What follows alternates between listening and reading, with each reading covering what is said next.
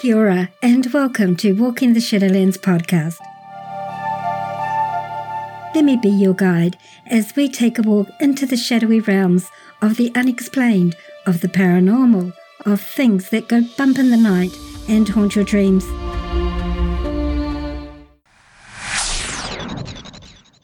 Your hosts? I'm Marianne. Thanks so much for joining us today, tonight, whatever time it is, wherever you're living in this beautiful world of ours. Sit back, relax, and let me be your guide as we walk into the Shadowlands together and see what awaits us there.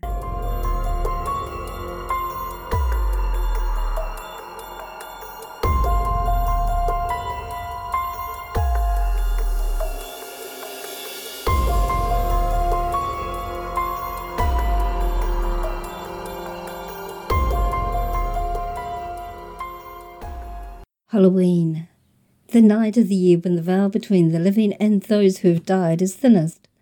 For Wiccan and pagan communities, it's a time of celebration. For those cultures who celebrate Halloween, it's more commonly known as a night when kids and kids at heart dress up in costumes and the kids go trick-or-treating, gorge themselves on lollies, and the adults have parties. It falls on October the 31st because the ancient Gaelic festival of Samhain, considered the earliest known root of Halloween, occurred on this day. It marked a pivotal time of year when the seasons changed, but more importantly, observers also believed that the boundary between this world and the next became especially thin at this time, enabling them to connect with the dead. This belief is shared by some other cultures. It's a night where it's become tradition to hear or tell ghost stories, watch horror movies, and generally scare ourselves and have fun doing it. Here in the Southern Hemisphere, we haven't really had Halloween as such a huge thing like it is in parts of the Northern Hemisphere, particularly the USA, but some do celebrate it here. So in honour of the season and the fact that there are 2 Halloween Eves in the world, one in each hemisphere, I'm having special episodes of the Walking the Shadowlands podcast, one today for our Halloween's Eve and one tomorrow for the Northern Hemisphere's Halloween Eve. 2 nights of genuine ghost stories and paranormal experiences. So, get yourself comfortable. Turn down the lights, but not too low. You want to be able to see what is lurking in the corner of your room, or out in your corridor, or on your stairs. Get you a nice warm cup of tea or coffee or favourite tipple, and your rug if it's cold where you are, or your What? Did you just hear that door? Did you hear that? Was that my imagination? Oh, that must have just been my imagination. Are you ready to walk with me into this part of the Shadowlands and see what awaits us there? Are you brave enough? Then let's begin.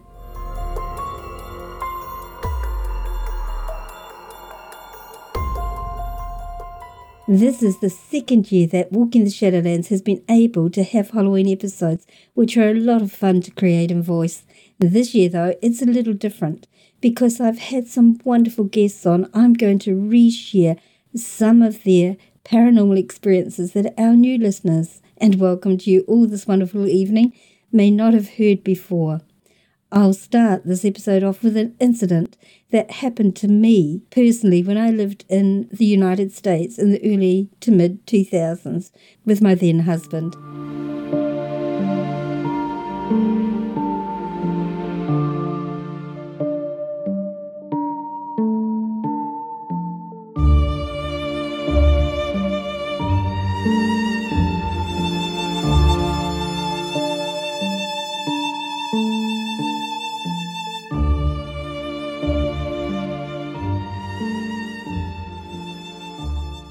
At that time, I was living in a small town called Waxhaw, about 30 minutes out of Charlotte, North Carolina. Beautiful little town. It was mid-morning, it was daylight, broad daylight. I was sitting in our sunroom resting because I'd just hurt my back and I could barely move. It was a bit of a mission for me to get on and off the chair, a bit like being in late pregnancy. It took me a few minutes. I definitely couldn't just leap off my chair like I would have normally. So I was just sitting there feeling rather sorry for myself, reading and just resting, when out of the corner of my left eye I see this large, blonde, vaguely familiar woman standing on the other side of our decking. I saw her from the waist up, which actually was impossible, but I didn't even consider this at the time. Because of the height of the decking from the ground, it would have made her about 12 feet tall. I did a double take when I realized she was smiling broadly at me and waving to get my attention. I smiled and waved back at her and called out to Jay in the next room. I told him there was someone on our property who was wanting our attention. Could he please check? And at the same time, I turned to look at him in the other room. When I turned back to look at her, she had gone. I assumed that because I had acknowledged her that she had now gone to the front door of our house to be let in. However, as Jay was on the way to the front door to check if she was still there, the phone rang. It was my mother-in-law to say that she had just heard from Rhonda, my then sister-in-law, that Rhonda's mum was critically ill in hospital. That minute was when I realised that it was her that I had actually just seen. I didn't recognise her initially because she looked younger and far healthier than when I had last seen her. I said to Jay, no, she's not ill. She's actually passed away, because that's who I just saw. Then at that moment, the phone rang again, and it was to say that they had just received the news that she had passed over. You have to understand that I really, perhaps a handful of times in my life, have seen spirit that look absolutely solid, like a living person, and she was one of them. I realised afterwards that she had come to tell me that she was okay, so I could pass that on to her daughter Rhonda, because Rhonda's mum knew I was a medium and would likely be able to see her to pass the message on. So that was one of my more interesting experiences I've had in broad daylight, and one of the few where I've not been able to initially tell that they were a spirit and not a living person.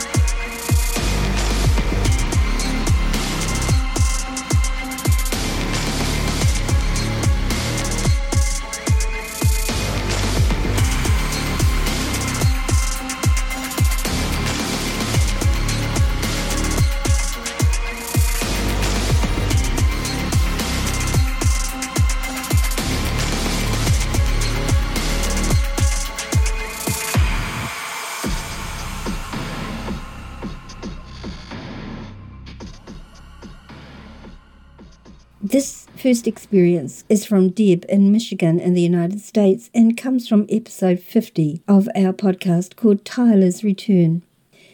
Now, this episode was an incredibly emotional episode. A bit of a backstory: she lost her husband, who she was deeply in love with. He was killed in a tragic accident. And a few months after his death, she started experiencing paranormal stuff in her home and never put the two and two together, that it was Tyler letting her know that he was still around her and that he loved her. These are the first couple of major experiences that she had in her home following his passing, before she made the connection who it was.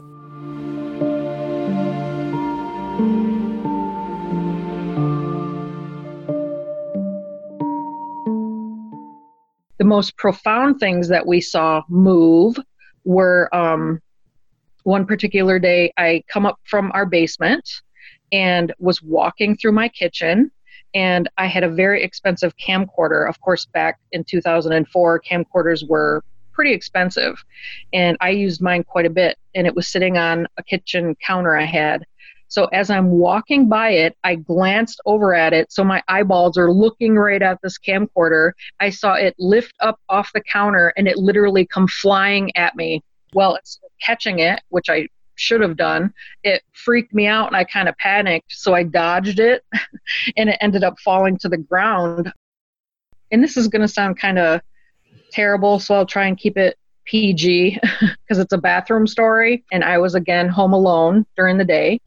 And I had a dog that's a boxer, and he was about 2 years old when this happened. And so I went into the bathroom to do my business, okay, if you know what I'm talking about. So I'm sitting there, and you know how animals always want to be by their owners when they're in the bathroom doing their business. So here tags along my little dog, and he wasn't so little. So he's sitting right at my feet while I'm in the bathroom doing my business, my morning business. The dog is sitting there. My bathroom door is wide open because I'm home alone. Like, why would you close the door if you're home alone? So as I'm sitting there, my dog all of a sudden perks up, stands up, and then all the hair on his back completely raises, and then he starts growling. And I'm like, whoa, wait a minute. I've had this dog and raised it from a puppy for 2 years, and I've never heard this dog growl, ever, never once in its life have I ever heard this dog growl. So then all of a sudden he started slowly creeping toward the door of the bathroom that was wide open. And I'm like, oh wow. And then all my hairs on my entire body stood on end. And mind you, I'm trapped on the toilet because I haven't done my paperwork yet, if you know what I'm talking about. So I'm kind of panicking because here I am sitting in a vulnerable position, and my dog is slowly creeping toward the door, growling like I've never heard him growl before. So then he pokes his head around the corner and manages to work his way out into the hallway, and he's facing my master bedroom. He's facing my master bedroom, and the dog just stayed there, and I could see his head moving back and forth as if he was looking at something. And I kept my eyes peeled right at the door because I felt as though there was something in there. Like I could feel it, all the hairs on my body and everything. It felt like static electricity all through my body. Right. And so the dog is growling at my door, and before I know it, I see this giant black shadow cross in front of my doorway in my bedroom. Okay.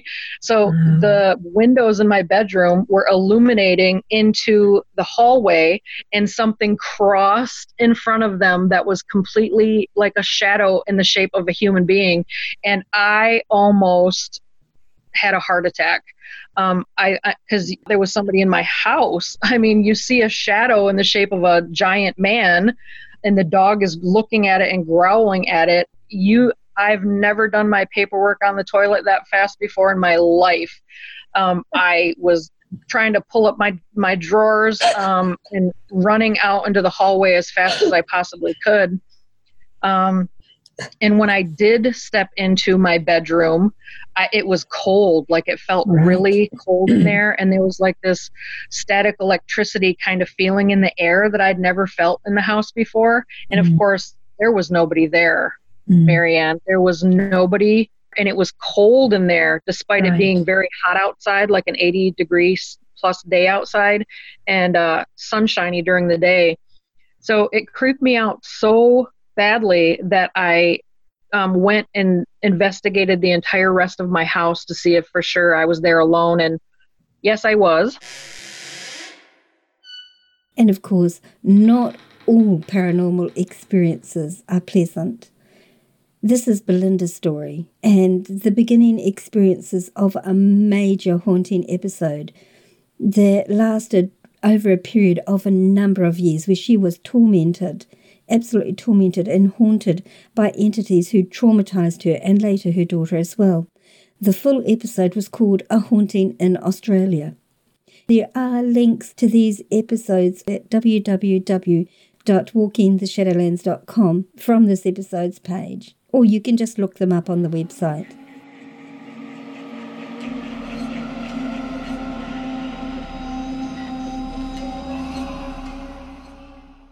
I moved into a unit on the Central Coast in New South Wales in Australia. From the very first night I moved in there, it felt very uneasy. I didn't feel comfortable. I felt constantly watched. And And I especially didn't feel comfortable being in my bedroom. I felt like I needed a easy escape route kind of thing. So I slept on the lounge in the lounge room. So the very first night, I remember laying on the lounge and I woke and there was a tall, long-haired, solid man with a flannelette jacket walked in my entrance door. And closely followed behind him was a shorter man with a bald head. And my eyes felt all groggy, and I swore it was just a dream, but I think, so I went back to sleep. I woke again. I saw the same people, but they were in shadow form now. And I remember looking up and just seeing the short, balder guy sitting on my TV in shadow form, and he just went, shh, like that at me. Almost every night I was in this house, in this unit, I would have that feeling. I'd have that feeling of, so if you're to close your eyes and hold your hand an inch or so above your skin, and you can feel that there's a energy force there, I'd have that feeling like there was someone behind me. I'd sleep with the covers over my head, tucked under my feet. I'd have the fan going 24/7, just have background noise and block out something. And I would just have that feeling constantly. I had multiple situations with these same beings all the time. And then it escalated one night where I actually had a very scary encounter with a shadow being. I woke to tapping on the roof, or because I was the bottom level of a multi-leveled apartment. I just assumed it was a couple upstairs having a dispute. I woke to hear on the floor ceiling above my bed, and it went again. It went 2 or 3 times, and then it stopped, and then they went again, and then I heard running across the floor above me, and the door above me slamming, people running down the stairs, and then the loudest bang, which I thought was on my front door, but could have been on my bedroom door. Bang, bang, bang, bang, bang, bang, bang, bang. I freaked. I didn't know what to do. It was about 3 or 4 in the morning. I ended up ringing the police, and they attended, and no one answered the door upstairs. They weren't sure if someone was in there. There was no sound of movement up there, and later come to find out that I think that place was actually unoccupied. So I don't know if what I encountered was a replay of a domestic situation, but it was very, very frightening. And a few nights later, I was laying in bed.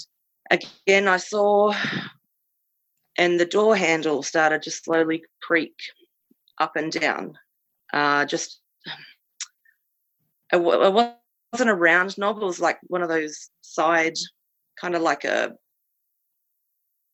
don't know what you call it, a lengthways handle, and it was slowly creaking, yes, up and down, and then it just slammed down and the door swung open, and the door frame was empty for a second, and then the tall shadow being with the long hair was there, and then he just lunged at my bed in a shadow blanket form. I was so petrified. I'm even shaking a bit now thinking about it. Mm-hmm. My whole body just shook. It was the middle of winter and I was sweating and felt like I had a fever. It was terrible. I remember telling one of my bosses about it, and she believes in the spirit world, and she said, I don't know who that is, but whoever it is, they do not want you out in there. You need to get out right away. And that didn't help at all. So,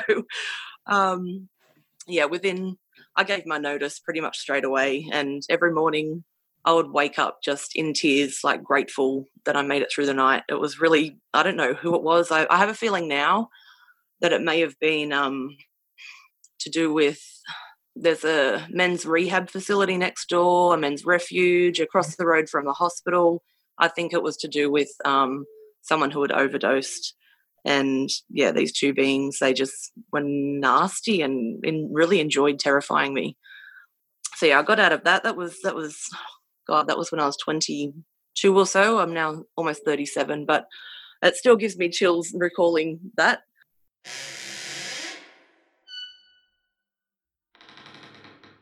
this experience from Vicky is a particularly scary one, and one that has lasted with her for many, many years. This was from season 1, from an episode called Things That Go Bump in the Night.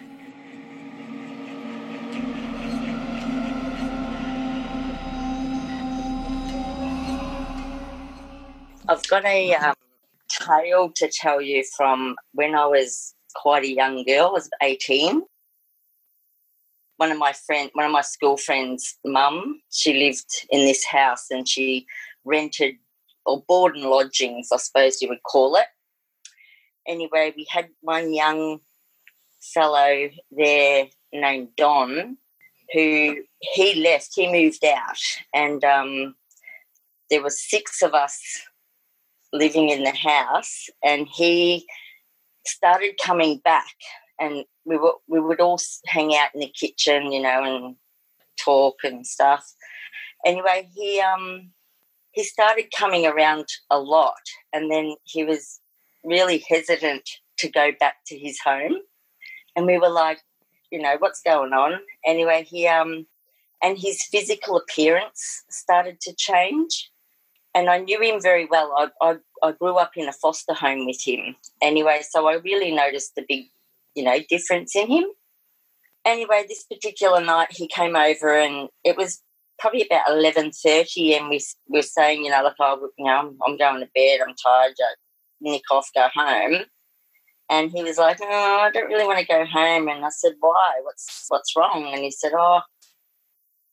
there's nothing. He goes, you'll think I'm mad. And we were like going, oh, no, what's happening? Anyway, he told us this, like a tale, I suppose. He said that there were things going on in his room. And at first, from the first night that he moved in there, things were, he could hear noises, and he would go out of the room and he would come back and things had been moved. Anyway, we sort of said, what's the big deal in that? And he said, oh, no, he said it's getting worse now, to the point where he didn't want to be there. He was frightened, and we were like, oh, cool, let's be ghost hunters, and we'll go around to his house. Anyway, in Geelong, where we were from, the house, it was sort of like an old, like a worker's cottage or something, very old, over 100 years old. And it was across the road from the wool sheds. So they used to, it's a big sheep industry. And, so they store all the bales and stuff. But this old, and it was sort of like a terrace house. I don't know if you know what they are. Yeah. But you walk in the front door, bedrooms either side, go down the big long passage and more rooms, and then out the back to the left was the kitchen.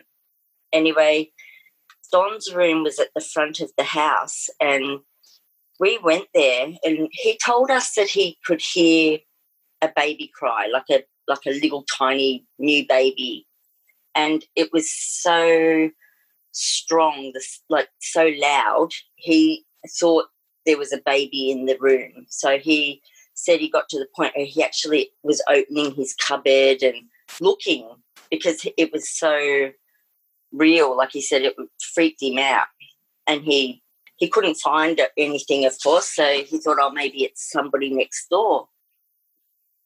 Anyway, what really, really spun him out was, I think the last straw for him. He was in his room, and he had very voluptuous hair. This is the early 80s, and he had his brush, and his brush, constantly brushing his hair. Anyway, this he said he put the brush on his bedside table, and it went flying off, and then his wardrobe door come flying open, and his shirts come flying out, and he just went, stuff that, I'm out. Anyway, he ended up telling us all this night, and we were like, holy hell, we're going. And I wish we didn't, because we went there, and we were sitting in the lounge, not the lounge, the kitchen area, and it was like as soon as you walk in the door, immediately to your right was a dining room table, like an old table, and then opposite that was big, like, the old wood stoves, big clunky old stove, and then this, like, to the right was the back door, but it was one of those big, I always say it's like a farmer's door or I don't even know what the word for it is, but it's really big, solid, heavy planks with sort of like a Z shape, holding it together in a big brass lock and door handle.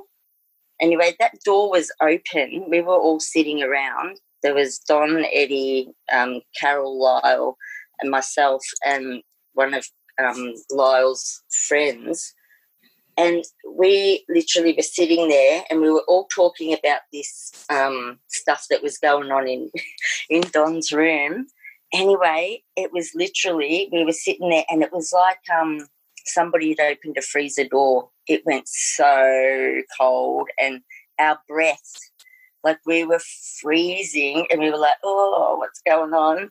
And then literally it felt like something was going like this, like rubbing their hand across our cheek, and it went around the back of our head, and then it went to the next one and the next one. And you could literally see as this, whatever it was, moved around us, you could see the look on people's face, like everyone sort of went, oh, my God. When it got to Carol, she was sitting on Lyle's lap at the table, and she said, something's touching me, and Lyle's like, what are you doing, Carol? And she said, I don't know. And she said it was like somebody standing behind her and pushing down on her shoulders, like pushing her into Lyle. And he was like going, get off me, like, what are you doing? And it wasn't her. It was whatever this thing was. Anyway, it turned around and it grabbed her throat, and she was, visibly going, like, it was grabbed her, and like we were like, oh my God. Anyway, next thing, the back door slammed, that big bang, and the key comes flying out, and that was it. We were just like, and we were running out of the house. We were hightailing it down the passage, and we heard this almighty bashing up in the ceiling. And it was like an attic, with you pull the stairs or ladder down. Yeah. Anyway, there was this huge ruckus, like massive banging up there, and we were like, oh, my God. And Eddie, who lived in the house with Don, he said, I'm going to go and have a look. And we go, no, don't do that. Like, let's just go.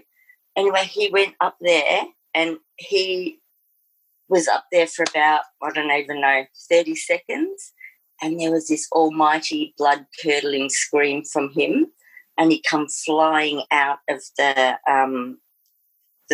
attic, or whatever you call it, and he was, what is the word, like he had a mental breakdown, like he was gone.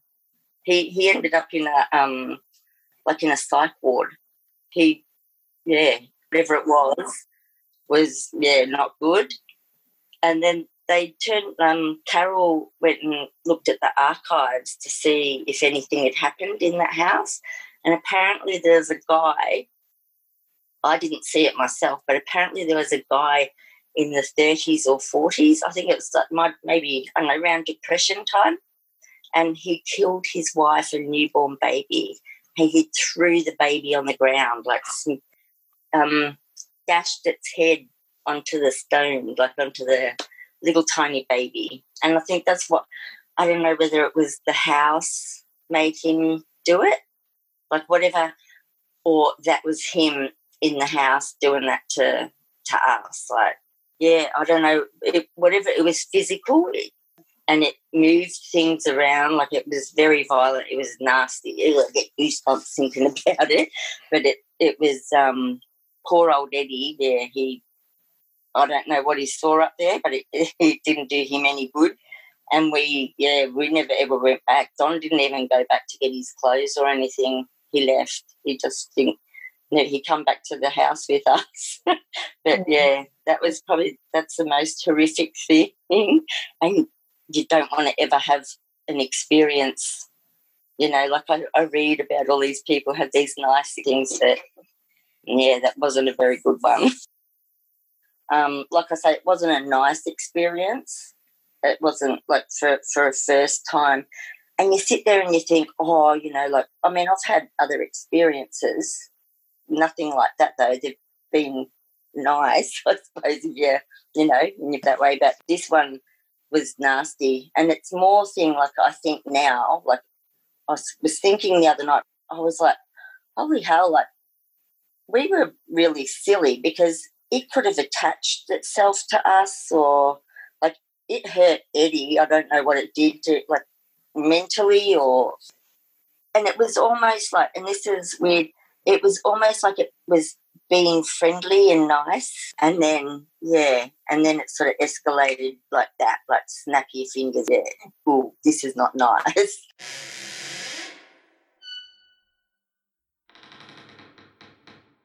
Sometimes in hauntings, the entity or the spirit will give themselves nicknames, or they'll give themselves a name that they can be recognised by.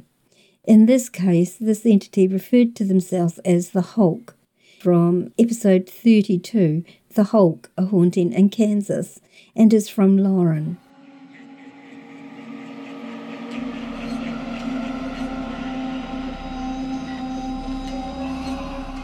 My daughter's dad had came down with his dad, and they came to stay the night.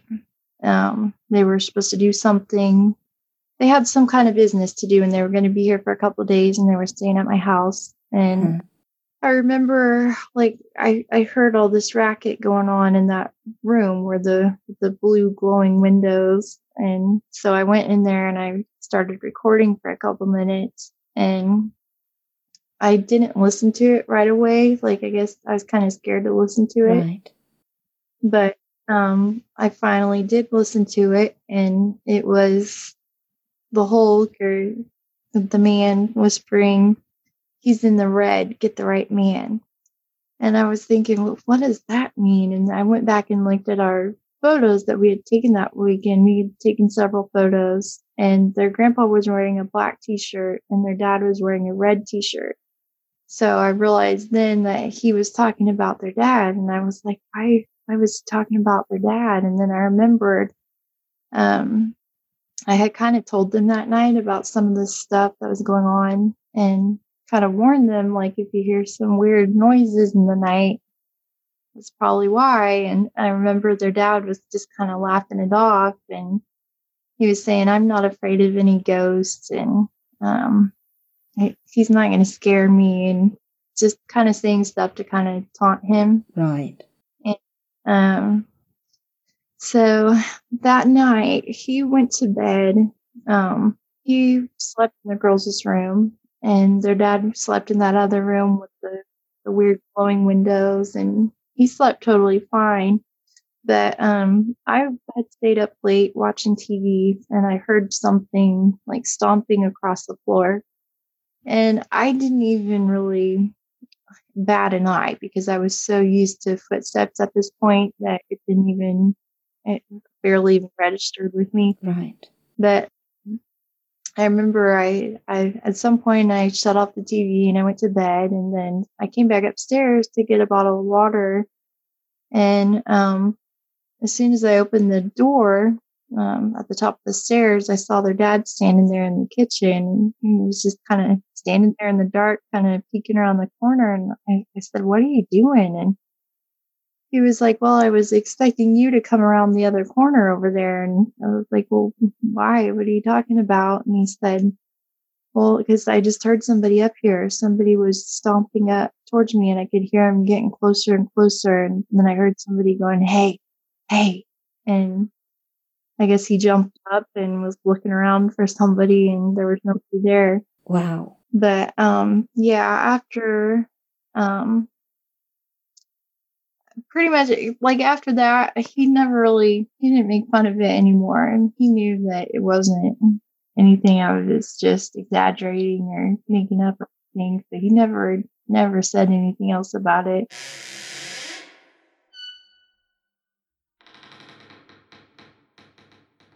Not all paranormal experiences are scary. Some have a touch of humour about them, or maybe it's the person who experienced them.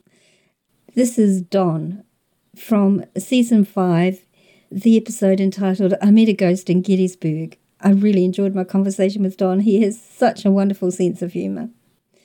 And before his experiences, before he brought this haunted home that he loved so dearly and restored, he was an absolute skeptic. So his experiences in this home changed his life completely. And then he went on to have some experiences with the paranormal at Gettysburg, hence the name of the episode, I Met a Ghost in Gettysburg. He wrote a book about his experiences. So this is Don.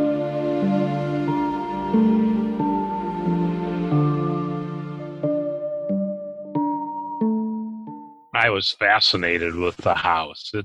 Much of the house is original to 1835, and a lot of the woodwork, doors, hardware has never been changed. And unfortunately, it was in such rough shape that some of the floors would not bear your weight from the water damage.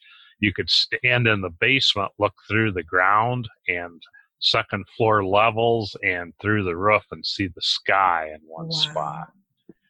But we thought, well, I had told my wife about it. She was intrigued. We looked at it. We had 3 different contractors come through, give us estimates. And we thought, yeah, there's enough here that's solid that we could restore it. So we bought it, bit the bullet, and I'm glad we did.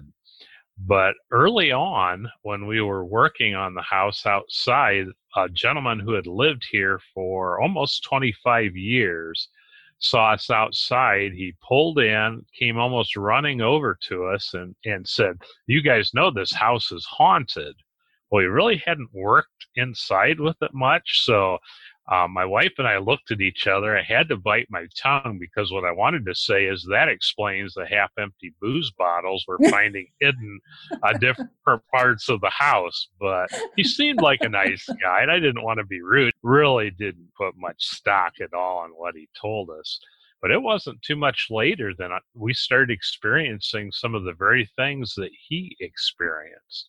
The one that really sticks out, he said he would often hear footsteps running across upstairs from bedroom at one end of the house through the middle, across the hallway into the north bedroom, and the door would slam. The odd thing was the door at the top of the stairs that we would hear close was actually stuck partway open. Could not be budged. It had swelled from some of the water damage, but yet you would clearly hear the door close and even the metallic click of the lock set. Oh. And when I heard that, I thought, what in the world? I thought, well, there must be an animal like a raccoon or something in the house. I ran upstairs, nothing. The door was not moved. It couldn't be moved. There weren't even any footsteps in the dust. We had not done anything upstairs yet. And I was just kind of like, wow, what in the world is going on here? Well, that repeated itself different times. And we would often hear, this sounded like very light barefoot footsteps, perhaps a child or maybe a small woman is what it sounded like. We would hear heavy steps. I would hear them like the front door open, and I would hear footsteps go down the main hall or go up the steps, and hear walking around upstairs, but the door did not open and there was nobody visible. Just these sorts of things. And I was thinking I was losing my mind. Luckily, my wife was helping me work here. She experienced them. A good example is one time when we were working upstairs in the south bedroom, which is actually the newer part of the house from the 1860s. We heard the front door open. We heard somebody walk across the living room and into the dining room, just real as could be. Well, we thought someone from the family had stopped out to visit, looked out the window. There were no cars in the drive. So then I hollered down the back stairs, no answer. I went downstairs to look. There was nobody there, but it could not have been a more realistic sound. Right. So these were the sorts of things that really got our heads, just spinning. But some of the things that really were odd is electronics. We had the electricity to the house turned off. It was very old wiring. It had been water damaged. We didn't want to risk a fire, so we had no power in the house. We used everything either by batteries, or I had a generator that we would run outside. We had radios, battery-powered radios, a CD player. Because we were doing a lot of work with saws and sawdust kicking up dust, I had found a CD player radio at a garage sale. Well, this thing would shut off or turn on its own. It would change radio stations, and I thought it was defective. I threw it away and bought a brand new one. And this one would come on, turn off by itself, change radio stations by itself. I thought, what in the world is going on here? The most amazing one is my wife Diane and I were working outside, working on bricks, tuck pointing bricks, and the radio kept going from music we were listening to a Bowling Green State University men's basketball game. And it didn't matter what station we put it on, within 30 seconds it was back on the basketball game. It was kind of insulting because Bowling Green is the arch rival to the University of Toledo, where I attended, which kind of adds some humor to it. But we gave up trying to change it. I bet we changed it a dozen times and it went back. Finally, when the game was over, we put it back on our original station and had no more problems. It's like we were just scratching our heads at this. Another time I was working and it was after dark, and I had a saw set up in the living room. I was cutting floorboards to replace the upstairs bedroom floor, and I had the radio going. Everything was plugged into a generator. The radio was actually plugged in this case. And every time a loud rock song, this is a classic rock station, every time a loud rock song would come on, the radio would turn off. And after it happened 3 times, this is the first time I ever did this, I spoke out loud out of frustration and said, look, leave the radio alone. I like this music. Don't turn it off. Don't make me stop what I'm doing to turn it back on. Leave the radio alone. So I go back to work, and 2 or 3 songs later, the Elton John song, Saturday Night's All Right for Fighting, came on.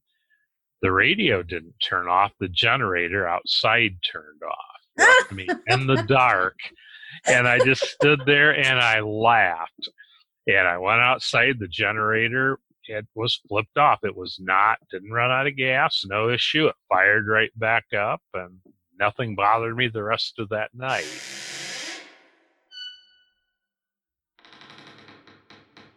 Not all those who pass over are adults.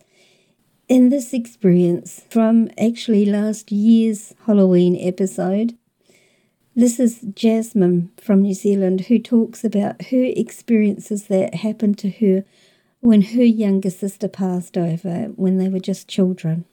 And it's kind of tender and touching and sad at the same time.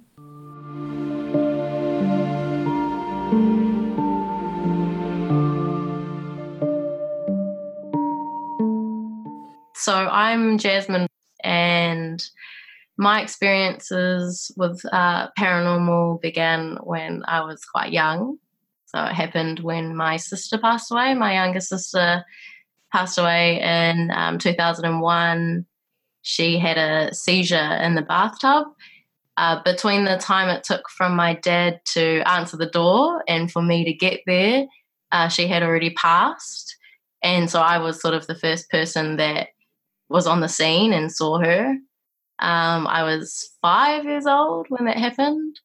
And after that, I experienced a lot of unusual things that were happening that related back to her behaviour when she was alive. So we had a sliding door in our bathroom, for instance, and we had to shove a wooden wedge in it so she couldn't get into the bathroom. After she passed away, we took it out for convenience, and I would hear her running up and down the hallway, opening and closing the door. That happened basically every day. I experienced her as if she had actually never left. So I heard her laugh or could feel her there, but I never seen her physically. Sorry, it's a bit hard to, but it's getting easier to talk about, which is good. And I think this feels really important to do. So, these experiences, they continue every day. And because I was quite young, I didn't really understand what I was experiencing. And because I never seen a physical form, I just always heard or felt things. I couldn't identify that with being her. So I was quite terrified of what that could have been, or even the idea of a ghost. As a child, I always thought that was a scary thing or a bad thing. And my parents were still very young, so probably a bit uncomfortable about talking about it, and probably quite in shock about some of the things that were happening as well.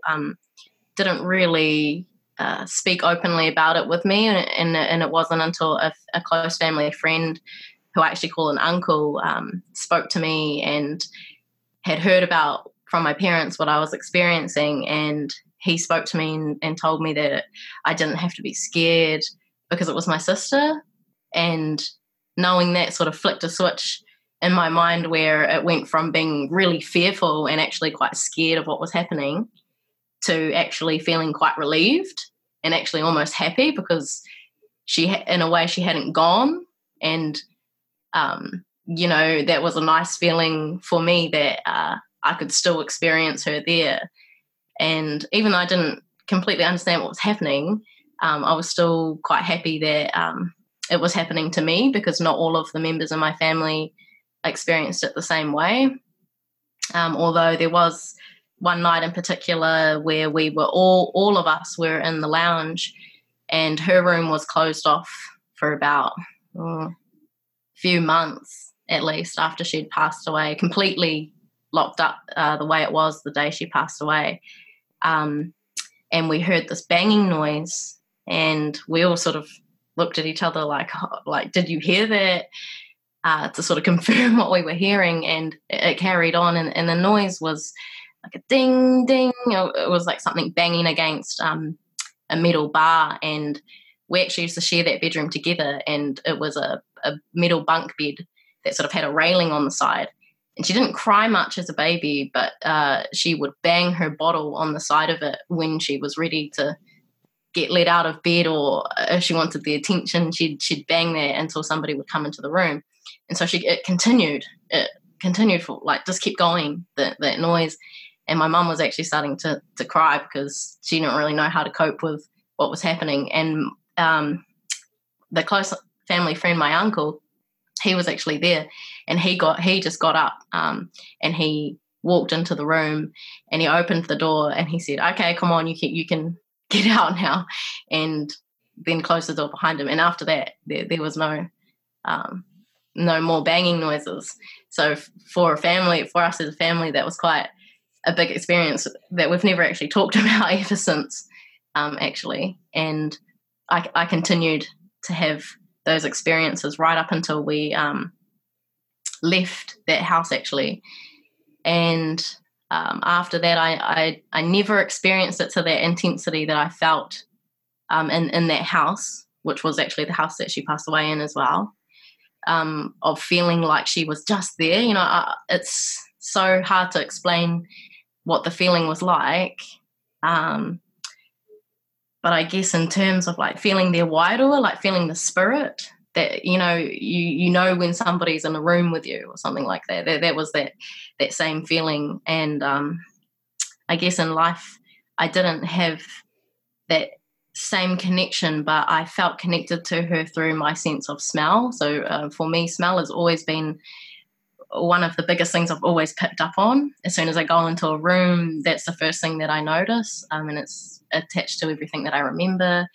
And for her, it was this very distinct smell of Play-Doh, like, homemade Play-Doh, salty sort of smell to it. And she loved playing with the stuff.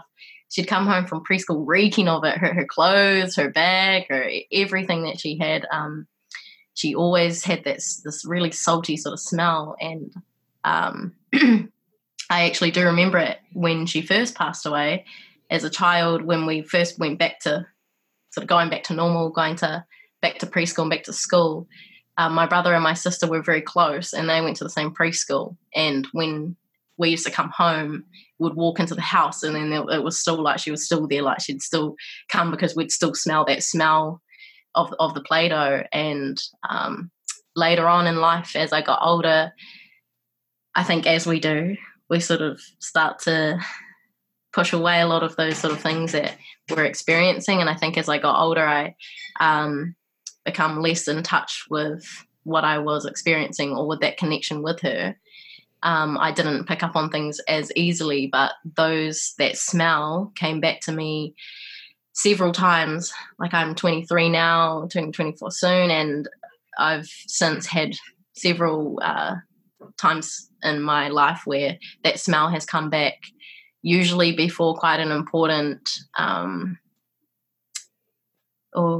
like when something, a difficult situation is about to come up, usually in the family, like times when I've had to sort of step up, or when I, being a teenager, you sort of get stuck in your own world, and that's all that matters. There's been a couple of times where I needed to step up for my family and help them, and she sort of came along, and that smell, I smelt it again, and straight away just having her picture in my mind, knowing that was her trying to tell me something. And then sure enough, not even that long later, something quite big happens, and then I realize, all right, that's her coming back to let me know something. And ever since, I have had similar sort of things, but it's never been as strong as that connection as when I was a child.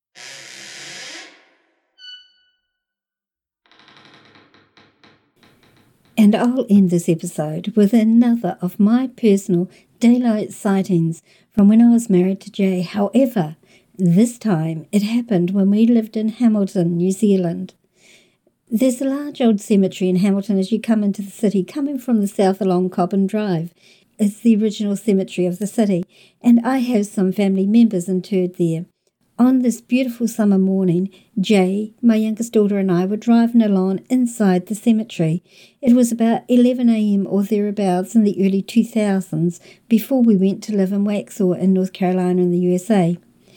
I was only driving at around 16 kilometres per hour, around 10 miles per hour, probably a little less actually, because we were enjoying the beautiful gravestones as we travelled along the road, and we weren't in a hurry to get to where we needed to go, because we didn't know where we needed to go. We didn't know where the graves were. So on either side of the road, and in some cases right on the very edge of the road, were these rows and rows of large above-ground headstones, the large monumental types that people used to use in the early part of last century and the previous century, before lower type stones became the norm. Some of these stones were 6 or 7 feet tall, definitely tall enough for a person to be standing behind them and we would not spot them. Also, the rows were placed so that all we could see was the back of the stones as we drove up the road. There was another car that came up behind us as we drove, which is not unusual, even though this was such an old cemetery. So we were just chatting away in the car about what we planned to do when we found the family graves. Because, as I said, we didn't know precisely where they were placed in the cemetery, when all of a sudden this very, very slender woman steps out in front of one of the graves and into the path of our car. She had short hair, styled in the wave bob of the flapper era. She had sensible shoes on, thick tights, or stockings, knitted stockings by the looks of it, a tweed skirt, which would have been the fashion from that era, and what we called a twin set top and cardigan on. Around her neck she had a string of pearls, and she didn't once look in our direction. All of this I spotted in the second I slammed the brakes on my car. She had stepped out right in front of it, and despite the fact that we were going so slowly, we were all sure that I must have hit her, as she was literally only feet from the car. My heart was in my stomach. Horrified, Jan and I both jumped out of the car and ran around the front to see if she was okay. I thought for sure she must be lying on the ground wounded, and she was such a frail-looking woman. To our shock, there was no one there, not a soul, nor any sign that anyone had been there, and in any case, we would have seen had she gotten up and walked or even crawled anywhere. We were standing there in shock, trying to digest this, when the car behind us brakes and the driver comes running over towards us and starts to ask, "Is that lady okay? Is the lady okay?" And as he's walking towards us, he's saying, "It wasn't your fault. I saw everything. She just stepped out in front of you without looking." When he arrived at the front where we were, he also was as shocked as us to see nothing. We all looked around amongst the graves for perhaps 5 or 10 minutes, but found no sign that any physical person had been there. What we did find, however, was the grave next to the road from where she stepped out, with the image on it of a woman who looked like the lady we thought I had hit.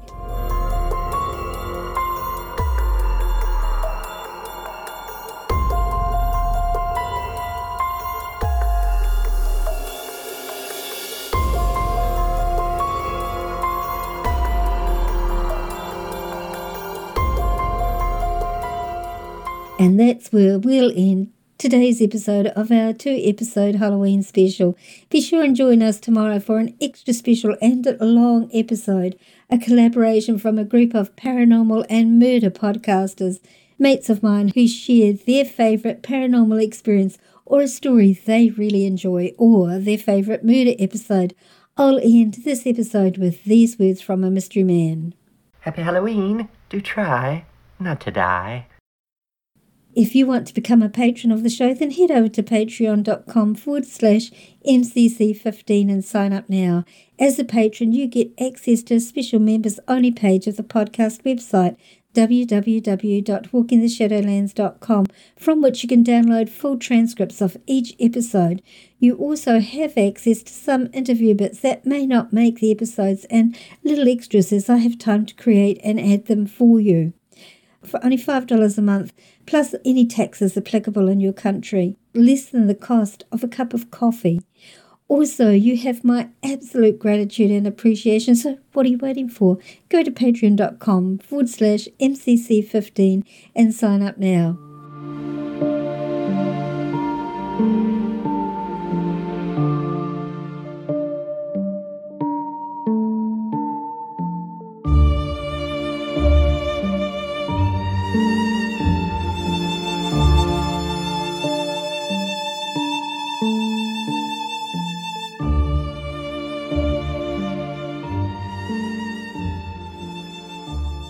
I've used 2 lots of bumper music today, A Dark Past from Wicked Cinema and Abysmal from Bryant Lowry.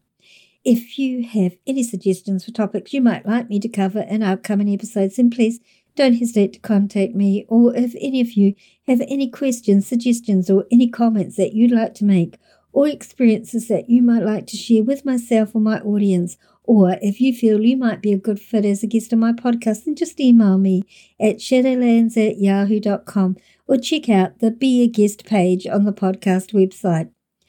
Check out our Facebook page, Walking the Shadowlands, our Instagram feed of the same name, and our Twitter feed at Shadowlands10.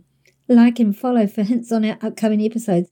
If you enjoyed this episode, then please leave a positive rating, and don't be shy to leave a written review on your chosen podcasting platform or on the podcast Facebook page, Walking the Shadowlands. And of course, so you don't miss out on any episode, make sure you subscribe on your favourite podcasting platform. This podcast is available on all free podcasting platforms and iHeartRadio as well. Also, if you have Alexa, simply say these 4 words: open Walking the Shadowlands and Alexa will play our latest episode for you. If you don't have a smartphone, then you can listen to the episodes from the podcast website, www.walkingtheshadowlands.com. For those hearing impaired, there's a full written transcript of each episode on the website, so you don't miss out at all.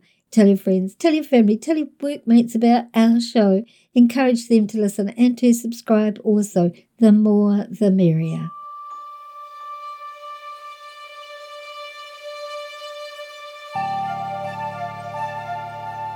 Thank you so much for listening today, tonight, whatever time it is, wherever you're living in this beautiful world of ours.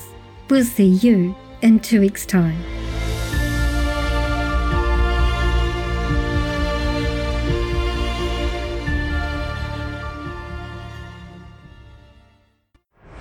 Thanks for listening.